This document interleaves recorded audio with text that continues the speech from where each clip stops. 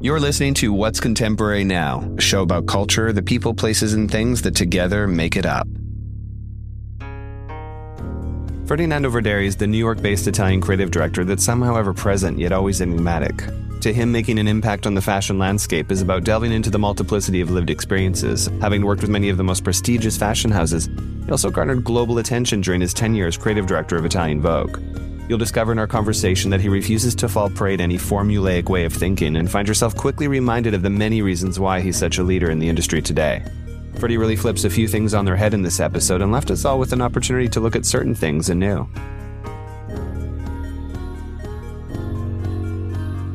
This is Ferdinando Verderi, and we're talking about what's contemporary now. Ferdinando Verderi, you are one of the leading creative directors in the industry today, and obviously with so much based on presentation, most people front load the entirety of their resume onto their website. Yet yours has nothing more than a picture of your garbage can with personal contact information. So we wanted to start things off by finding out what that was about. Well, it wasn't really a decision. It just more happened when I somehow had the need to own my domain, and I wanted to resist the idea of having to present yourself to the world, in that format. And then I actually never thought about it anymore, but it's an interesting question. And thinking about why, I definitely feel there's a value in maintaining the energy that brought me here, which is a very spontaneous and somehow naive energy that doesn't want to respond to the context where I find myself right now. So for me, it's a way to sort of nourish and maintain that energy that's very much about being in the present, doing more than planning. It also leaves room for a really interesting segue because I think that you have a uniquely impressive ability to develop brand stories and create strategies around the way they're expressed in the world. And so it seems as though there's a tangible difference between the way you're approaching your own brand and how that exists in the world versus what it is you're doing for the clients you work with. Maybe, but maybe not, in the sense that I think there is a sense of, whether it's a magazine or an institution or a company, I feel like the creative partners I choose have that sort of irreverent carelessness for the status quo. But I do think that there is an element of, in a way, being in the present that I find maybe is a parallel. It's just try to avoid having to explain why you are relevant. I think that's really the depth of relevance. I think a lot of people have also been talking about the evolution of a role, or rather the role that brands play today. And one of the things I was recently pondering was the idea that brand logos are kind of sigils. They're these representations of meaning that people associate with, either as a result of the decisions by people like yourself behind the brand strategies and developments, or just simply the way the consumer population perceives them. Do you think that brands are essentially imbued with meaning that's more than just the people behind them? Or do you think that's a little bit too esoteric to bring into the story of marketing? Well, a lot of words like brand or marketing, I don't really think with those words in a way, because I think they carry a load of aspects that I'm not really interested in. I think more in terms of point of view or a community and an ambition, an energy. I feel like what we call brands are really just someone's dream, becoming a massive global community that gathers around similarity of values and point of views. So you won't find me speaking about those things in those technical terms because I don't come from that point of view in a way. Less strategic thinking, I suppose. Like you said, it's community building. It's the pillars of values and different ideals that ultimately shape the way people perceive that brand rather than targeting certain demos and all of these other things that go into marketing strategies today. I think you can use the word strategy in many ways. I think not having a strategy is a strategy, but I am not talking about, I would love to distinguish the idea of strategy from the idea of vision. I think I'm interested in the vision. I'm interested in very strong articulation of that vision. But the idea of strategy, I think it implies an agenda. And I think agendas want something. And I think wanting something is just a bad way to start. I think a vision is a vision that wants to inspire, that wants to be contagious. And I think that is, for me, a much more effortless way to start. The word strategy in itself has a layer of expectation and a layer of overt unsophistication in a way. There's always talk around the intersectionality of fashion and culture, obviously, and you've quite literally extracted the current affairs, bringing them to coveted spaces and directional platforms, including Italian Vogue covers, using the power of a cover to tell those stories in terms of the struggle we've gone through in recent years, or going so far as to explore the threads of philanthropic opportunities in the work that you've done. Do you feel as driven by culture as you are by aesthetics in terms of how you approach creative direction? I'm not driven by aesthetics, for sure. Mm-hmm. I'm driven by a process, a thinking process. And I think culture, aesthetics, I think those are buckets that are really sort of arbitrary in a way. Mm-hmm. I just felt like a magazine like Italian Vogue had one purpose for me. And when I joined, I made it really clear, which was using fashion to speak about the world. And in a way, also using the world to speak about fashion. But there was this relationship between a magazine that is quintessentially the fashion magazine, having the sense of freedom and responsibility at once to make fashion relevant to the issues of the world at hand. And I was very determined to use that platform to create a type of clash between what's perceived as a sort of superficial and what actually interests us at a different level. And I think it's part of the belief that I have in fashion as a force for change, because people care about fashion. I think anything people deeply cares about has the opportunity to become a force for provoking thought. So the covers for me were almost like a manifesto, like a monthly manifesto of the values of the Italian Vogue voice. And in a time where magazines are arguably not as relevant as before in terms of what they represent as an object, I felt that the cover became much more relevant than ever before because of the amplification that the single image can have online. So I wanted to make sure that the cover would contain at once the provocation and the emotion that I wanted to convey. So you see things like the white cover or the 100th cover. And those things for me were actions as opposed to just ideas. They were actions because they implied a sense of courage on the magazine side to go out there with something that had never been done before. And I think the idea of action, it's worth 1,000 images in a way, as much as an image is worth 1,000 words. I feel like the idea of going out with something that was a risk-taking exercise, I think was communicating at a deeper level. Mm-hmm. And then obviously a lot of these things were topical to the moments we were in time, but a lot of them were also topical to the experimentation around what can a fashion magazine be today. And so there was always some boundaries that I wanted to challenge, but not sort of in a way that would stop there. For me, it was a way to sort of create space for new forms of expression that maybe the fashion industry had been intimidated to access before. And so if we're talking about inclusivity, why just writing inclusivity? Why not do 100 cover, all of them with different people, and some of which people are never going to be on a cover otherwise? And that's an effort of inclusivity that I felt was very straightforward to me, as well as if we talk about COVID and if we want to just to take a step back, why saying we're taking a step back? Why not just having a cover that is silent as opposed to having a compassionate sentence and so on? There's also like a very personal experience on each of these ideas that I think I can relate to my personal state of mind at the time. But I think there's a common energy that was trying to use this opportunity to challenge some of the things that felt unchallengeable. And you mentioned the evolution of magazines and their relevance. What role do you think a magazine cover does play in culture today? I mean, I was really lucky that my first magazine happened to be Italian Vogue. I was given this platform without the expectation that I would know how to do a magazine. And I think that was a good thing about it. And it just felt that it was not a revenge of a certain type of approach, but really more like the celebration of a certain type of approach, which was potentially a post-magazine approach. And so my experience there, I think, started from sort of like a complete lack of nostalgia for what the so-called like better times for magazine. Obviously, I was looking at magazine when I was growing up, but I was under no impression that today a magazine means the same as it meant to me growing up. Mm. And I think that that type of awareness really helped me to try to think really, okay, what's the relevance? I think there's many forms of relevance, but just the idea of contemporaneity that I don't think is only made by the things that are new. It's also made by the things that are old that are interpreted today. I think a lack of relevance is a form of relevance.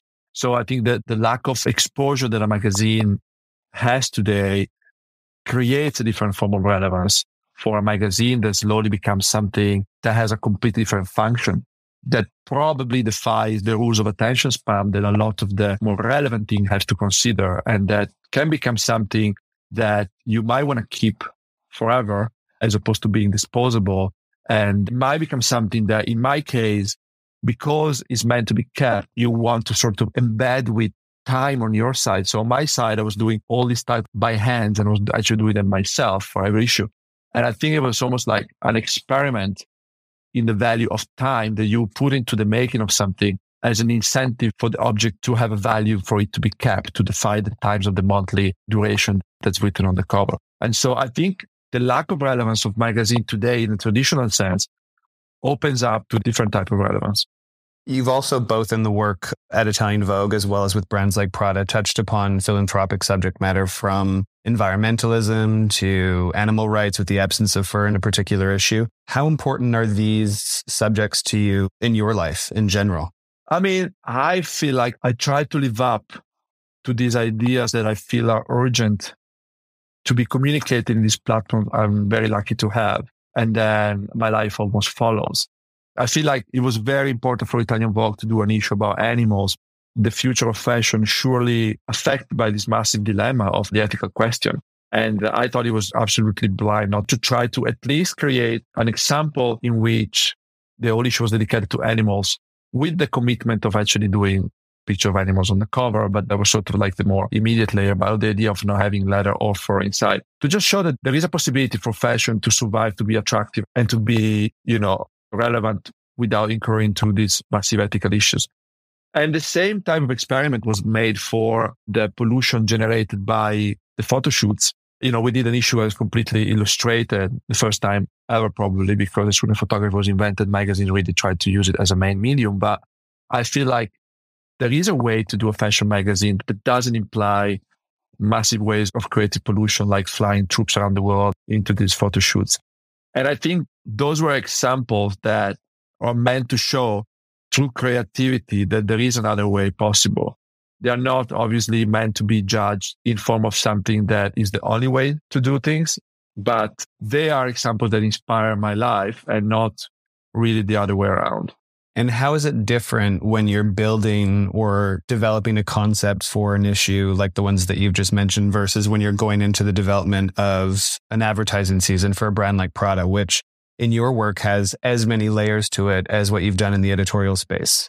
Is it a similar process, or does it differ somehow, given that you're not working with a monthly, you're looking at something more seasonal and under the brand of clothing rather than publishing? It is not very different, because each of these projects for me is a whole universe. And I feel like it's very hard to compare brand to brand, magazine to brand, issue to issue. Even like, I feel like every one of these projects almost lives in its whole system of ideas. There's always a process that tries to sort of unveil something and in a way push things forward. It's never an aesthetic. And I think eventually the aesthetic is a different layer, but there's always something deeper than form. And I feel like that is why it's hard to compare a project to another.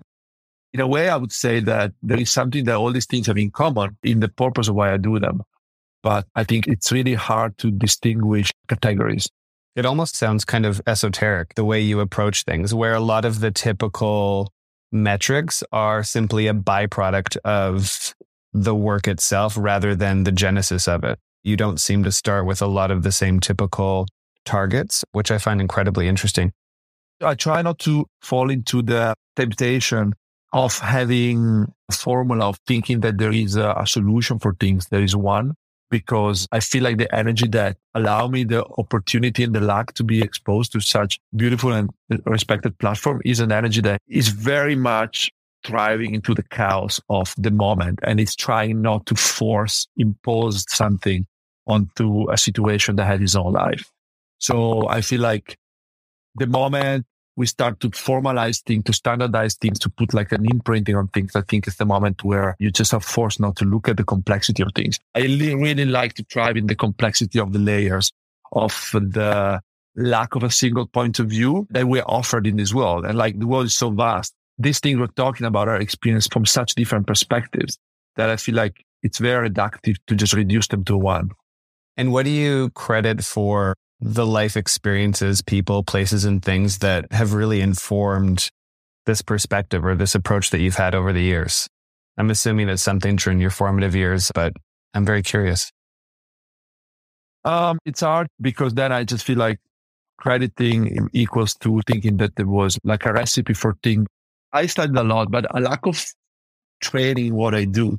I come from a completely different background. So a lack of training what I do will for sure offer me the opportunity to look at things knowing that there must be another way of doing things. Because the way that things had to be done is a way just that wasn't my way. So I think that the whole premises, it's something that, if anything, it kept me.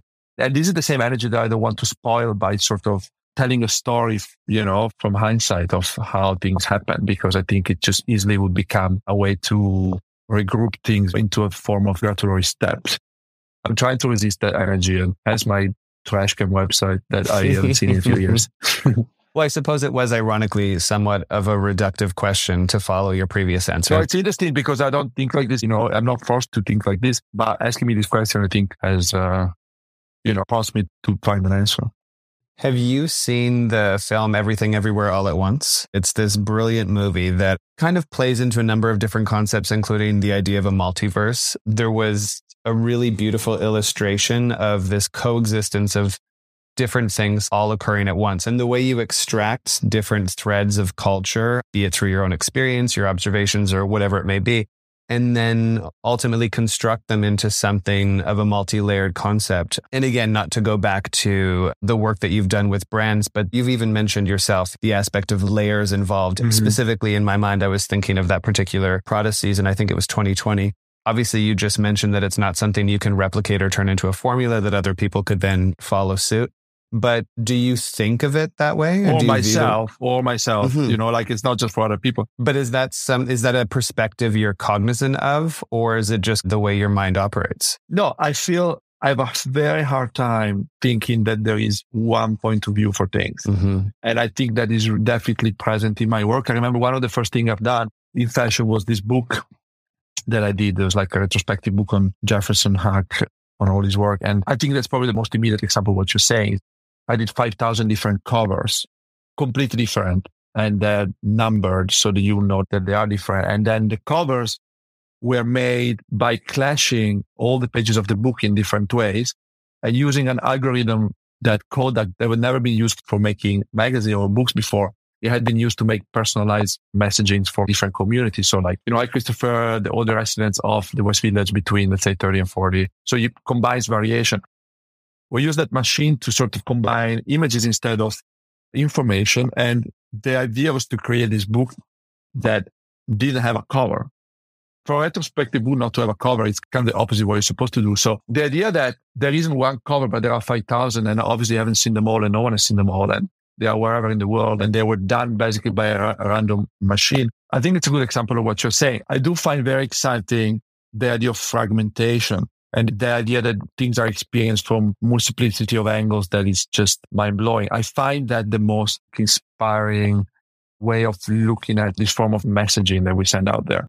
And I feel like it probably answers your question, but it's almost like if each of us were our own universe. And I don't think it's modern, or to use your language, contemporary at all, to just think that we should all experience things the same way. I'm actually very excited when people are forced to experience things in a way that doesn't really compare to someone else. It's something that I find really inspiring. I sometimes wonder if people already experience things almost unknowingly differently from one another, just because we all view the world through such different lenses that have been shaped by our own experiences. But everything you're saying makes perfect sense. And what would you say your thoughts are on what's contemporary now? Good question. I think that I have a very precise point of view on the idea of what's contemporary, the word contemporaneity. And I think that for me, it does not equate at all to the idea of new. I think the idea of contemporaneity is simply about everything existing in a particular moment in time. And I think something old today is as contemporary as something that is about to be invented. And anything old seen through the eyes of the present, I think becomes contemporary as much as anything just created today or tomorrow. Beautiful. And in the role you play, do you feel a great deal of pressure to come up with new? I do feel a great deal of pressure to come up with ideas, but I don't think new is the main driving force. It is definitely a consequence of what I try to present to the world, But because of this idea of newness that I find really relative, new is not necessarily the key word. I think that if I wanted to come up with something new, I wouldn't end up coming up with something new. So I try to liberate myself from this notion of a linear version of time where something is new or old. And I really try to inject attention into something that ends up being new because it has hopefully an original process behind it. And anything that has an original process behind it that is not standardized, that is not predicted, I think ends up being new. But I think the moment you set up to come up with something new, you ignore what I was trying to define in my previous question, which is the idea of time being almost like this continuum that constantly reinterprets ancient ideas into new one. And it's just really about the perspective from which you look at things at. And I think that for me, it's important. 100%. Last question. Do you think of yourself as an interpreter of the zeitgeist? No. No. I think of myself as a contributor to the zeitgeist, but I think the idea of interpreter is too passive. And I think we need to contribute and then let the zeitgeist interpret itself. I'm living for these answers. Thank you again for taking the time. Yeah, thank you. Thanks for listening to this episode of What's Contemporary Now. Special thanks to our show's producers, Cheyenne Asadi, Joseph Tompmiller and Chase Coughlin of the Black Saw for the original theme music, and Aaron Marr for visual design. Subscribe now for a new episode each week, and for additional content, find us on social or at whatscontemporary.com.